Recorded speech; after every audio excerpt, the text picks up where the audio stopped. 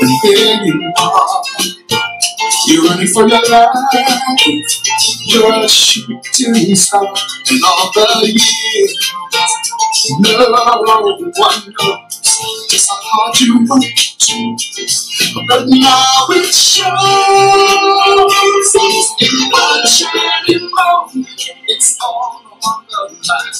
In one shining moment, that's frozen time. Be honest, she gon' greet me when I land. Big bands, really big bands. Money still coming, need another rubber band. Big bands, really big bands. All right, so to start the season here, as we get into conference tournament and then the NCAA tournament, we're at 65%, 52.5% break even, and the profit is $10,000 watching Pac-12 basketball. It's all I bet on. I've watched some others, conferences, some other teams in other conferences, but I haven't bet them because I'm getting ready to the NCAA tournament, paid for vacations, made an ungodly amount of money watching and betting the NCAA tournament. So this is part 2 of a 3-part series. The previous podcast, we went from broad to narrow. So from a broad perspective, we talked about fundamental analysis. We talked about technical analysis. Nobody's ever gotten rich with technical analysis. People have gotten rich with fundamental analysis. And fundamental analysis involves the considerations of all things that can affect the price of a stock, such as corporate earnings, product developments, political considerations, such as laws, regulations, corporate governance, accounting issues, etc. And another thing we'll get into, I'll talk about in the next podcast, is the concept of value as we get into specifically how you pick games to make money and monetize the highest and best use of your time watching sports. And in this case, college basketball, and having a really good time, a fun time with March Madness. Optimizing, as a sports fan, your time watching March Madness. And time is money. Life is short. You want to maintain relationships with your significant others. And the best way to do it in the United States of America is always having money in your pocket. Not that money buys anything, and not that money buys love, but it facilitates you being able to communicate your love language out there. Right? You can't do it without money. And especially when you're a obsessive sports fan, as I am, as the audience is, we love it. All right?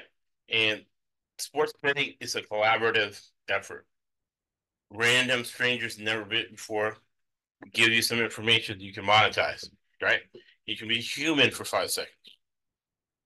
So going broad to narrow, we talked about, having MBA, securities licenses, clients net worth $20 million. So the same way you pick a stock, same process you use to make a big decision in business is the same way you pick a game. Talked in last podcast about decision science, probability theory.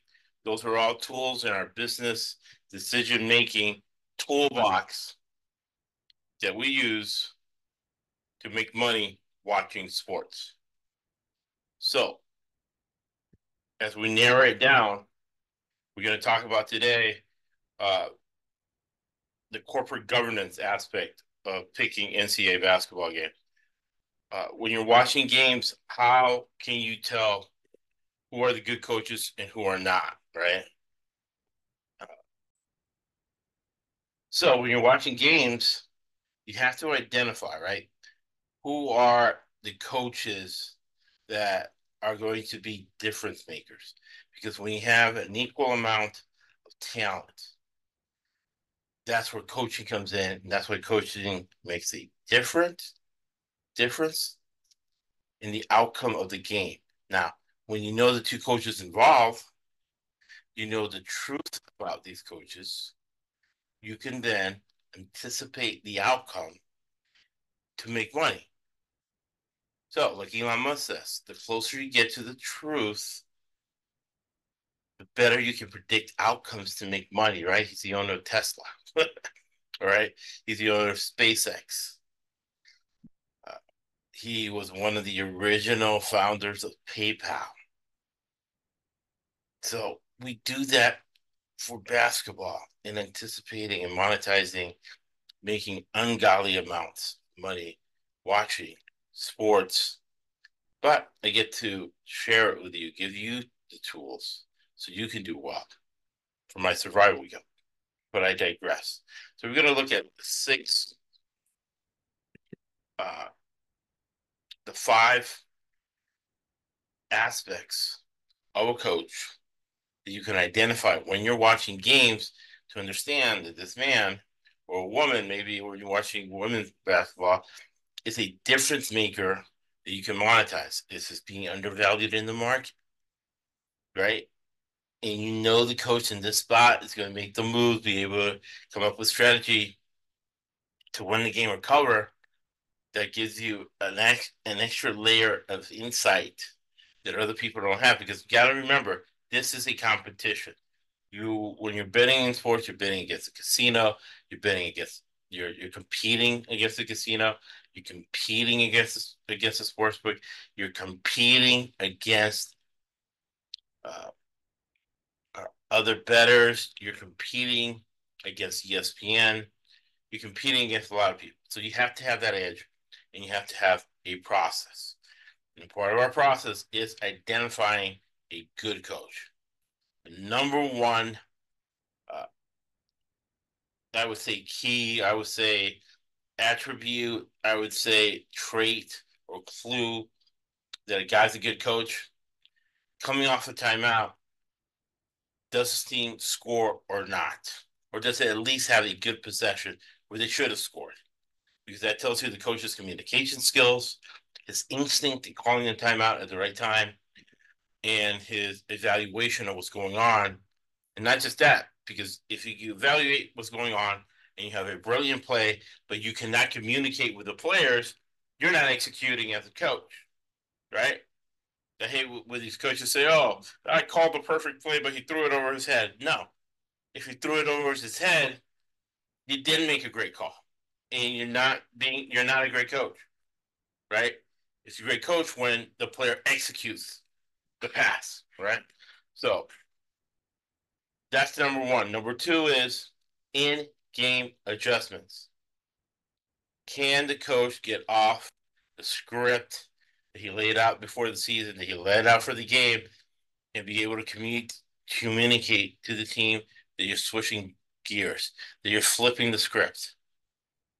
Coaches that can't get off the script, coaches that whatever's happening, stick to the stupid game plan or stick to their stupid coaching philosophy. Those coaches do not do good in the tournament, because remember, in the tournament, for the most part, it's equal talent. There's no such thing as an upset. You got marginal utility. Dojkovic is the example I use for marginal utility. Joker is the greatest tennis player of all time. We're up there, right? He's won as many titles as anyone in history. He's up there. And he was the 200th player in the world, but he improved his stroke percentage 0.001. He becomes the greatest player of all time just by slightly improving his stroke. So when you get to this level, high level Division I college athletes, everybody's good. So when everybody's good, you have to be an outlier to do well in the tournament. And the way you identify that is, does the coach have in-game adjustments? So number one was coming off the timeout, does the coach call a good play? I remember listening to Shake Hearn, Lakers, when I was a kid, and he said that, and it stuck with me my whole life. Better than that, I've used that information to make money. Number three, does the coach hire good assistants? Does he have a good number two? Very important. Teams that I've seen go far in the tournament, you always see an older guy, and you know that he's the strategy guy. You know that he's the one that, with the other responsibilities the coach has, that he has a good number two who's that extra eyes and ears of wisdom to be able to execute 1 and 2 or help the coach execute 1 and 2? Does he have a deep staff, right? For communication purposes and for when things get crazy out there. So that's something you can observe. That's something you can do research on to find that out. And remember, none of this information on this podcast is idle information. This is all information to monetize basketball games that we've used in the past. And when we've done our analysis, what have you done for me lately? It's gotten us 65% and $10,000. That did not happen before. Okay? Number four. Does the coach have a good plan for roster management and to keep his team fresh, especially in the round of 32? These NCAA games are more intense. They're more stressful. So you need a coach who knows either if he's playing 10 guys and he's doing a hockey shift, or if he's playing 7 guys, does he switch them to zone to save their legs? Some strategy. It's almost like football. Basketball can be many times a game of a war of attrition, trying to wear the other people down. Russia against Ukraine. The Russians trying to wear Ukrainians down, exhausting all their ammunition, while the Ukrainians are trying to kill as many Russian soldiers as possible to kind of wear them down, wear down their military. So does the coach have a good roster management, minutes management strategy? Do they have good bench players? Guys that can come off the bench, the starters get in foul trouble, or they're having a bad game. Does he have guys who can come off the bench and do well? Then the number 5 aspect that you look at to see whether it's going to be a good coach in the NCAA tournament is kind of a mental health thing, kind of emotional management. If he's a hothead screaming at everybody, does he have a coach, a good number 2 to calm people down? Or is the hothead the assistant and the head coach calms people down? You have to have a good cop, bad cop. So what's going on in that sideline? Do your research, ask friends who are alumni, right? And we're going to have it in the episode notes, the top 10 rules of betting that you use, obviously, in the NCAA tournament. But the number 2 rule, number 1, never bet your own team. Never bet your own team in the tournament. Number 2 is always do your research, right? So part of doing your research is knowing how that bench is structured. Is there a mechanism for emotional control? Do they have a bench mob that's going crazy after every 3, right? Getting everybody enthused. They have to have something. You got to look at it. North Carolina is great about that. Every time they score in the NCAA tournament, you see the whole bench getting up and clapping. What system do they have? Remember, North Carolina's won a lot of national talent, including with the current coach, Robert Davis, right? He won a title playing, he won a title as a coach, and they always have that system, right? In the NCAA tournament, everybody wants to score, the whole bench gets up and starts clapping. Very important. So that, in a nutshell, right? The second part. So we started with the first part, what we use, right? How to make business decisions in the NCAA tournament to make money. Then we're narrowing it down to when you're watching games now, getting prepared for the NCAA tournament, because you can't, like I said in the last podcast, and I say it all the time, you can't just roll up to Vegas on Thursday and start picking games in line an hour before games tip off. Got to start doing your research now. And I was observing what the coaching staff is doing. What are the characteristics? What are What are the traits of coaches that are going to make you money in the NCAA tournament?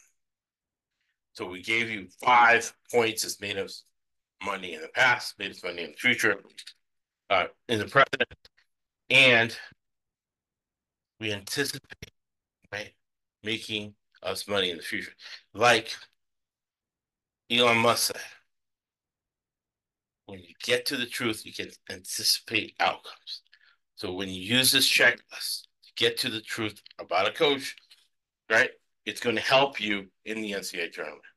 So part 3 is going to be, we'll get to the nuts and bolts of how to pick a game, what statistics to look at, what characteristics and players to look at. So it's not philanthropy, and it's not religion. When you give one, you always get 10 back. And I've gotten a lot of great information from the podcast audience. $200,000 have been reported. I'm not as religious as my dad, but my dad's a preacher. And we always remember that story about Jesus healing 10 people with leprosy.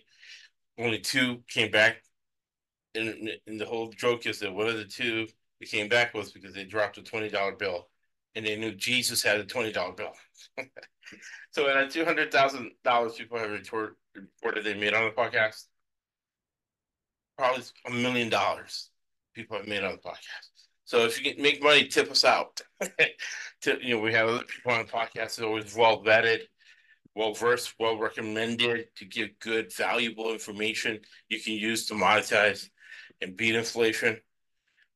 But you don't have to pay Action Sports $300. That's my point. We give you all the information for free because, like Winston Churchill said, as we go into World War III, he said this during World War II, fireside chats.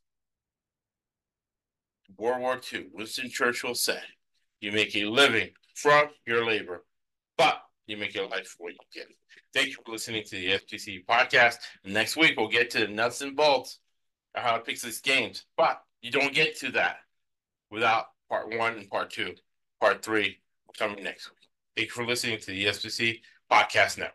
That's why this sport don't cost $800 and that costs $200. And I don't know what that costs. I'd be ashamed to work. That's why